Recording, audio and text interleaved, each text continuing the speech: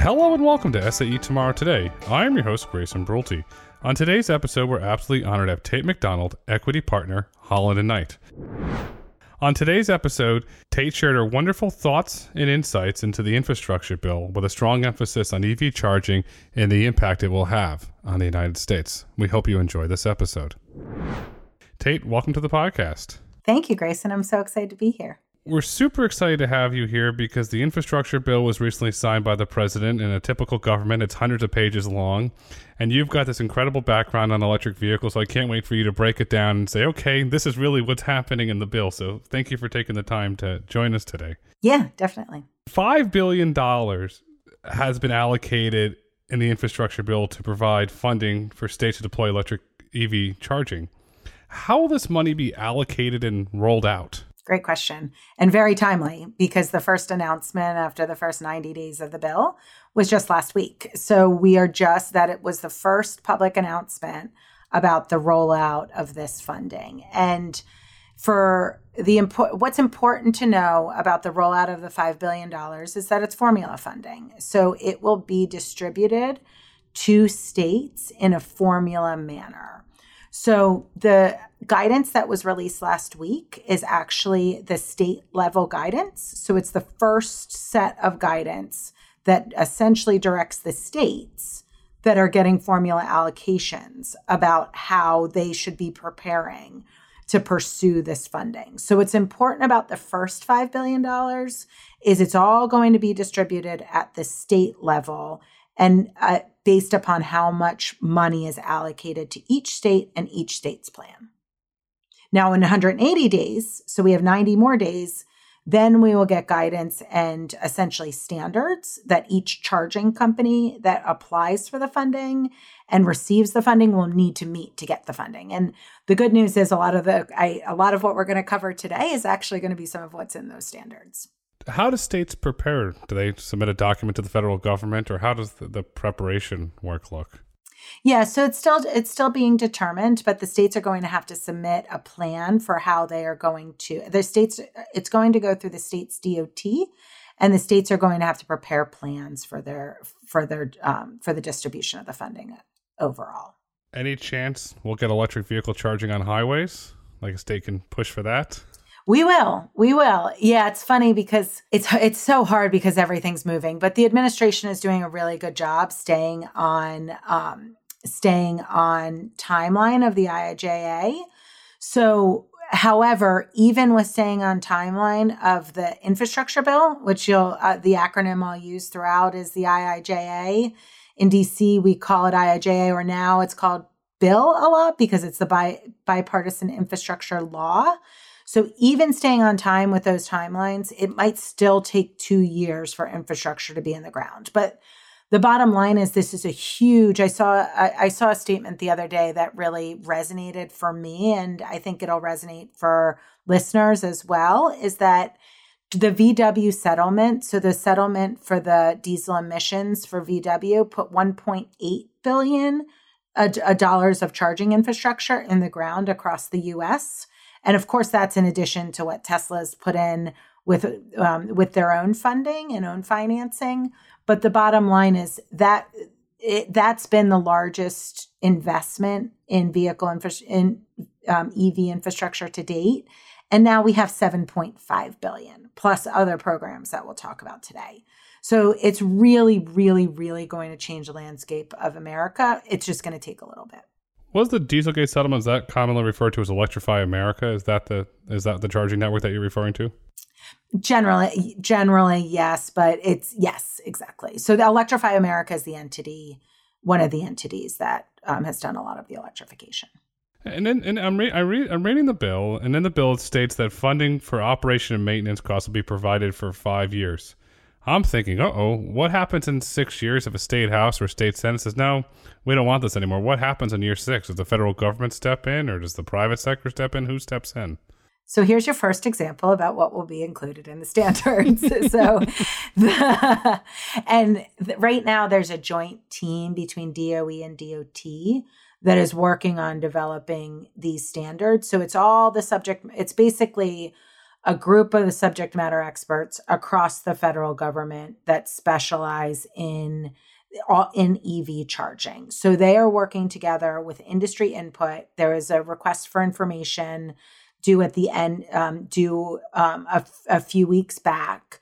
So they are reading the hundreds and hundreds of comments that went into that, in addition to taking their own existing expertise, in addition to taking feedback they're getting from meetings with industry, and developing a suite of standards that is going to be responsible for deployment and responsible for federal government funding, but also make sure the funding gets distributed quick enough and can get distributed broad enough. So it's a really tough job for the folks that are on that standards committee. But the intent, think of it this way, the best way.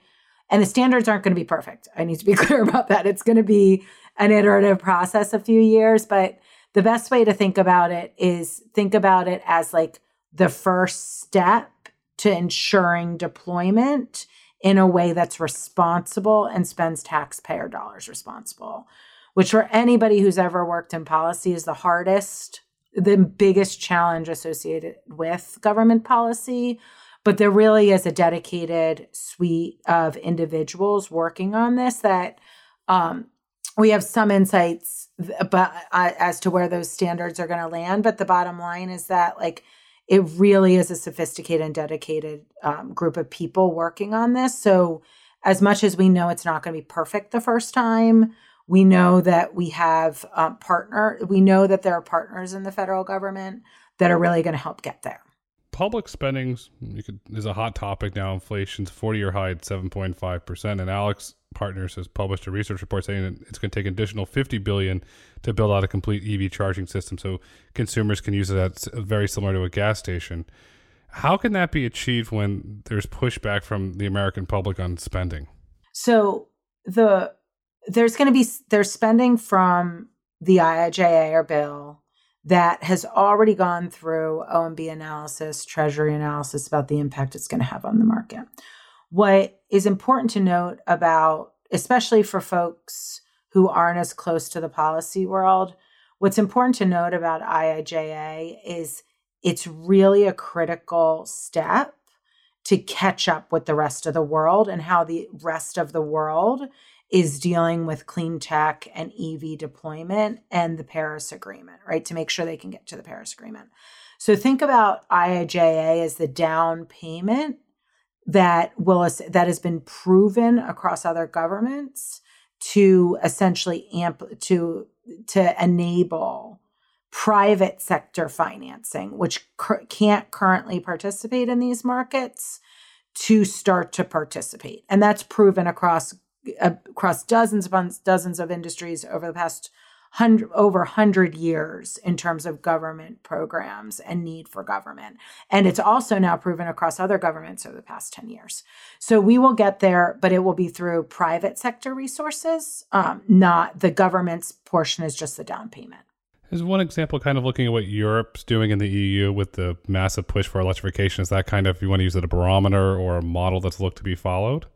So Europe did all of their, as folks can probably tell, I'm a nerd when it comes to reviewing what happens at each time. And what Europe did, so Europe did their recovery bill as an energy recovery bill immediately post-COVID. So Europe has actually been phenomenal for the US because before that it was just China.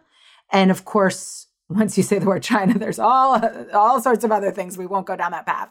But the point is Europe did it. Europe learned from what was done by other governments and then essentially deployed infrastructure funding and clean technology funding in a similar manner to what Bill does. Not exact, but that's actually been real. I think that's been really helpful for the federal government to prove that this is the model that they need to follow. Of course, this is just Tate McDonald's opinion, but the model that they need to follow and build confidence in our ability to do it. Confidence is key. Trust is everything. I'm reading a book on currencies and central banks now, and it's the trust is what enables currency to work. And so you look at the American public trust the government will provide the necessary to build out the EV network. So when they buy the EV, they trust that they can go there and plug it in, but there's still a percentage of the public that says, no, I'm going to range anxiety. I'm going to get stranded somewhere. There's not going to be a charger. And you're seeing that in the numbers. Last year, 2021, over 800,000 hybrids were sold in the United States. If this network is not built out to where it needs to get, will hybrids fill the gap as society works on lowering carbon emissions? So you have the consumer says, I want to help lower carbon emissions. I'm not sold on an EV. Do hybrids play a role in this future? I think yes, to some degree. Like, I have family members that will still only buy a hybrid. And even when we bought a Tesla because it was the best vehicle for our family, but we were not trying to buy a Tesla. I now realize how much easier it is to drive the Tesla because the Tesla charging network. But I didn't even know it going into it, right? We were getting an EV, even though we do not have at-home charging. So we're just a really good example of, like, I'm a first adopter that needed an EV without at-home charging. I have family that will still only do hybrids because of range anxiety. So I do think it's going to continue to be, I think it's just going to continue to be an interim solution until these dollars get built out. Once these dollars are built out, and we're working on other things in the private sector, just these dollars being available is actually spurring the market in advance. So we're actually working on some debt solutions for charging companies as well, which will make them financeable. So it's not just what's important to understand is that government dollars aren't about the government dollars. It's about the broader impacts. If done right, it's about the broader impact government dollars will have. And that's what we're hopeful on charging. And that's what we're seeing to date. You brought up the fascinating part with Tesla, with the charge network. I think that's their competitive advantage, and it'll be their competitive advantage for a long time. And you also brought up debt solutions. That's interesting. You're seeing private sector financing around the world stepping up to finance the hardware because it's an asset that can be collateralized. So that'll be interesting to see as that financing comes from Europe and Japan and expands into America, and more banks start to underwrite that. So I start thinking about this. Okay, so we're getting all the financial pieces together in to enable the scale. And I look at dense urban environments or certain areas of the United States where there's a lot of multifamily dwellings, and the landlord says, no, you're not putting an EV charging here. And if you want to use the word, there's the bank desert or EV charging desert. How do those families adapt to an EV charger? They want to do it, but the landlord says, nope, not putting this in. There's not a charger readily available. What do they do? Yeah, it's a great question. So the landlords need to be incentivized in some cases, right? So what is interesting in the market is that consumers are pushing it just as much as you almost need the perfect storm. Let's think of it that way, right? And what I'm seeing in the market over the past year is the perfect storm. So we don't know, every case is different. We don't know when it's going to be the landlord that moves first. We don't know when it's going to be the tenants that make the landlord move first. But what I do think is fascinating about what's happening in the market right now is it's moving fast enough and moving forward enough that there will be a solution for broader deployment. And I couldn't even say that. I would have never said that 18 months ago. I don't even think I would have said that 2 years ago. I couldn't have said it 2 years ago. I don't even think I could have said it a year ago. I knew we were going to get here, but we are here now. There are enough solutions in the market. There's enough money in the market. Like, basically, clean tech deployment over and including EVs has really been gap filling. Like, clean tech is largely financeable, except you have a gap at the end of that makes it too risky. And once you fill that gap with either government grant funding or a loan guarantee or just huge pots of confidence in the market, to your point, it makes it much easier to deploy more broadly. And that's really where I think we are. That's where I'm hopeful we are. It is a hopeful future. If you look at the landlord-tenant relationship, Bloomberg's reported this, that rents are going up astronomically across the United States. Some of these landlords own them with cash, no mortgage. It'd be interesting if they reinvest in the property. One can only hope that they're going to have more cash with to potentially invest and incentivize. I'm going to raise your rent by 15%, but I'm going to put an EV charger in there. The landlords will have more money to play with. And utilities are incentivized too to deploy EV charging because utilities want to sell electrons. So there's a lot of incentivized parties. It's just a matter of who's incentivized buy what, where, I think is what it comes down to. No, it's a really good point, because you have to incentivize consumers, and then you have these reports where it's been widely stated 30% of all U.S. EV chargers are offline, not working today. So you incentivize somebody to do it. What if they don't maintain it? They don't put a service contract in it. Just kind of it sits there and grows dust. What happens then? Oh, don't get me started on this. Sorry, I had to. As someone who has spent their life and will spend their career, and essentially it'll be my legacy, to work on government funding to overcome the adoption of clean tech more broadly. At the end of the day, we have to spend taxpayer dollars responsibly. It's critical. And deploying chargers in a manner that do not have ongoing O&M is not responsible deployment of taxpayer dollars. So one of the things that's being discussed right now a lot is reliability, right? And you guys know this at SAE as well. I am hopeful for the reliability standards for two reasons. Number one, to ensure we don't have stranded assets with government waste. But number two, also to make sure that we don't, it also impacts range anxiety. So the bottom line is this is a critical component of charging deployment. The reliability is a critical component of charging deployment, and the ongoing O&M. But the bottom line is just that it might be one of those things that's not perfect for the first year, right? Hopefully it will be, and hopefully everybody's ahead of it enough, but it's still TBD. The final result for the first year still is TBD. Now, after the first year, remember this is 5-year funding. I think we're going to be fine. I think this is one of the things that will get worked out, but it's just a really hard conundrum. How much of this can be crowdsourced? Because there's the charger apps that tell you which charger are online. You read some of those comments. I'll just use the word not pretty. So you're getting data with a not pretty comment that this charger's been offline for an extended period of time. Can it be crowdsourced and then into some machine learning, and they can say, okay, this charger, boom, boom, boom, boom, and then deploy resources to fix those since it's known? They're going to have to. Something's going to have to be done to make sure this information is, and there's reliability, right? Overall. So it's not just usage and uptime. And this is why it's so hard. You have to look at usage, uptime, where you put everything.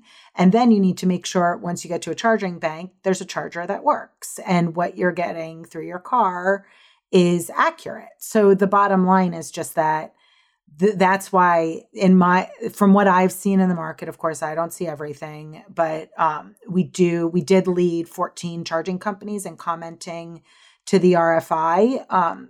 And we're involved in those discussions over the past 6 months, which have been fascinating.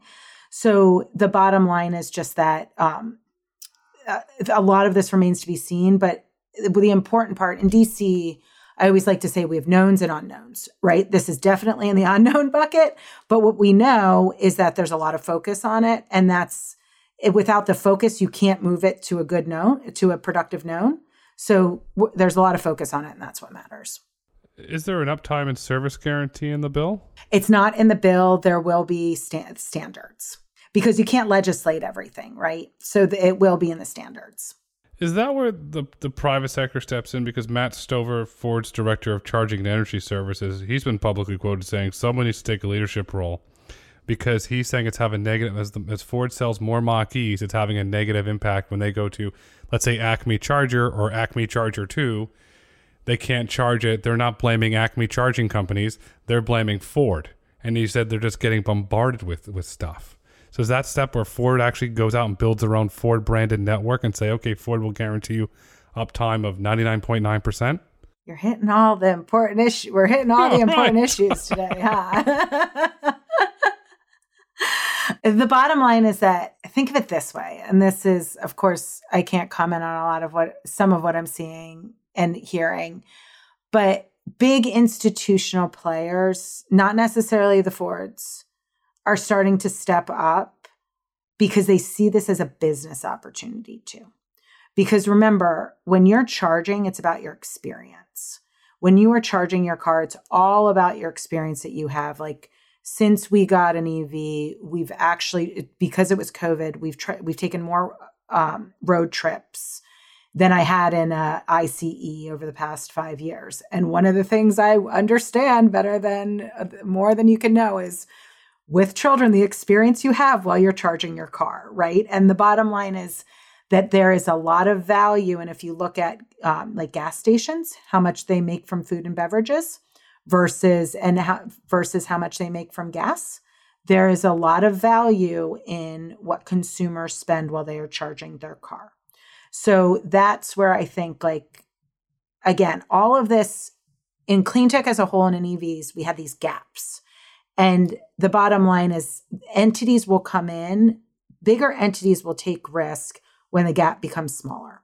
So, and then when we see a landscape changing, right? So institutional, I don't know who it's going to be, but I do think a lot of institutional players are going to step up to make sure that they're, in addition to the government stepping up, to make sure that there's a reliable charging network across the US. Could some of those large institutional corporations be Shell? They're in Europe. They're exploring. I'll use the word exploring EV charging. BP is slowly exploring. These are public investments. They're publicly talking about them. So does the oil majors or does Chevron leverage their balance sheet and say, okay, we're going to try this, very similar where Shell had the whole hydrogen play throughout Southern California? Does one of they say, okay, we're going to pick a market of a high concentration of EV owners, and we're going to complement all of our gas stations with, let's call it, Shell branded EV charging? Is that something that you see possibly expanding as they smell opportunity to diversify away from their traditional exploration and refining of oil? All of the oil majors are moving into diversification of assets, right? And oil and natural gas aren't going away tomorrow. It's just a matter of how you decrease carbon associated with usage while we go through this enormous energy transition that, of course, I think this because this is what I'm spending my life doing, but that will probably be one of the biggest transitions of our lifetime. Because, of course, we were younger when technology transition happened, right? Now we have this astronomical worldwide energy transition occurring. And the bottom line is, so and it's all public everywhere, all of the oil companies are making different investments, some in charging, like you mentioned, Shell and BP, some not in charging. What occurs with each of those is still very TBD, if that makes sense. So what I can say publicly is there is a lot going on behind the scenes and a lot of companies trying to figure out what works best for their company. And that's what I just think the leadership from institutional players, it could be oil company, it could be an OEM, it could be a new company. There are so many SPACs out there and really innovative technology that's actually taking hold. Between the institutional players transitioning and the innovation and the funding in the market, there's going to be solutions that I truly believe will build confidence in the market as a whole. And I'm happy the oil majors moving, and I'm going to go way back in history in the Wayback Machine. I think it might have been in the 70s or the 80s. Exxon went into the copier business when there was everybody had, and that made no sense. But Exxon going into the EV charging business makes a lot more sense. It's strategic to their long-term plan. So happy to hear that. So we're talking a lot about EV charging, and then you turn on Bloomberg, you open the Financial Times or the Wall Street Journal. At least once a week, there's a mention of recycling or the circular economy. Perhaps it's the boxes from Amazon that come to your house. Eventually, how are they going to be recycled?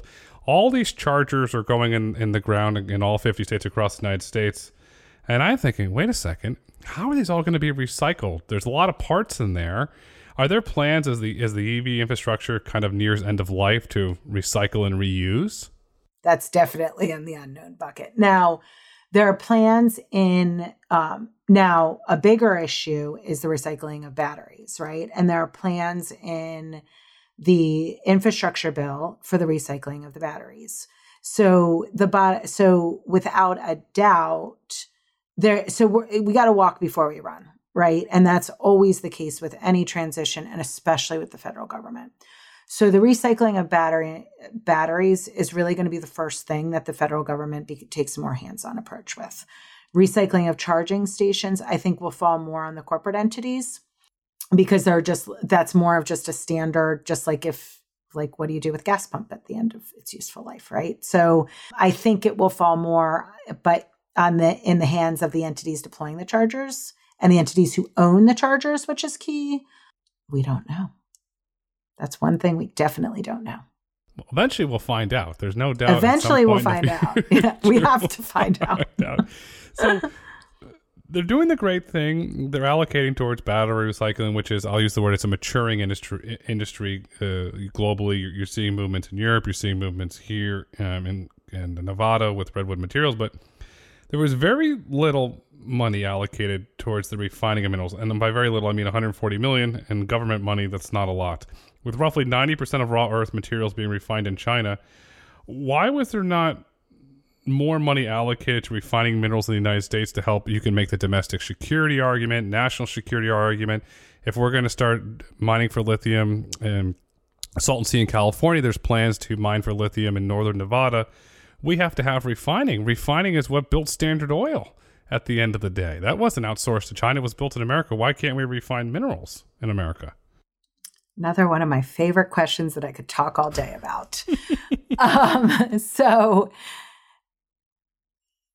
we worked on a lot of the drafting and the law. Like there are instances where we lobby and there are instances where we don't. About 3, where my team doesn't. Of course, the Holland & Knight has one of the best lobbying practices in town as a whole. And that's why I came to Holland & Knight, actually, because I knew we would end up in this place reading the tea leaves. But the bottom line and the quick answer is I started doing this 15 years ago with rare earths. And 3 years ago, we picked it back up because we realized we could get somewhere on the topic. It's not going to be perfect. So there's actually, on the refining and the material processing, there's actually another $3 billion in the battery and material grant. So if you look at it just from a processing and materials, there's actually a large chunk of money for that. But you're right, the rare earths is only $140 million.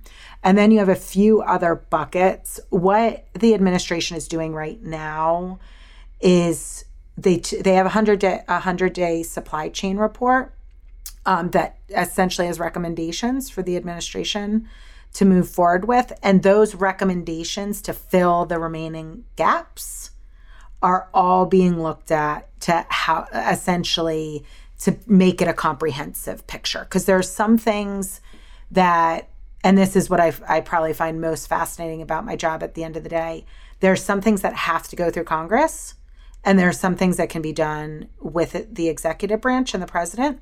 And there's actually a lot, and this all started during Trump. This is not just a Biden administration. All the supply chain reevaluation began the last 2 years of Trump. There was significant focus on it. So this is very bipartisan, but the bottom line is you have some funding in the bill, and then you have the supply chain recommendations. The other thing that we have is the DOE loan program with $40 billion in it. So there are way more tools than what you're seeing just in the grant money is the short answer. That's a positive. The one issue that's not talked about enough for me is that if we're going to do mining as a dirty industry, it gives off a lot of carbon, is that if we're going to mine and refine the minerals, it has to be done with renewable energy and a focus on the environment. So I'd like to see more of a focus on that, because if we can sustainably mine the minerals, sustainably refine the minerals and recycle them, we have a low carbon impact in a beautiful circular economy. So hopefully through these investments, we can eventually get there because it benefits every member of society. And don't forget new technology too. Like there's a lot of new technology that replaces the need. Like we have rare earth replacement technology that we're working on. It's probably one of my earliest stage companies, but then we have material replacement technology with materials that are more abundant. So we're going to see a few solutions that aren't necessarily just mining, but that does not mean that we don't need the mining question addressed. And that question is a great follow-up, because that's something that we still just need to see play out a bit more. Well, how about this? When the issue is more thoroughly addressed and fleshed out around money, we love to have you back on just to have a whole conversation around the carbon-friendly way of refining minerals going into batteries. So we'd love to have you back to discuss that. Yeah, and I'm no mining expert, clearly, but the impact that those decisions will have on the marketing, and the market and these gaps in the market, of course, is what I can speak about all day long. And I would love to speak about that. Awesome. That sounds fantastic. And Tate, as we look to wrap up this extremely insightful conversation where we touched just the scratch of the surface of the benefits of the infrastructure bill as it relates to electric vehicles, what would you like the listeners to take away with them? I think the best thing, it's taken a long time for the U.S. to get here. This is a challenging market. This is a controversial market sometimes. But the bottom line is that we are really at a turning point. I mean, you could go and call it a tipping point of consumer adoption and broader deployment. That is really exciting for our next generation too. So, I mean, I know it's something that is really exciting for my kids for so many different reasons. From an American, I think most people think of this just as climate, but what's most important right now is you think about it from American innovation too, and how exciting all of this is for American innovation. So I would leave with we're at a tipping point. It's not just about climate, it's about American innovation and leadership as well. And that's what makes it truly exciting. And as a society, we're clearly shifting towards electrification, because today is tomorrow, tomorrow is today, and the future is electric. Tate, thank you so much for coming on SAE Tomorrow Today.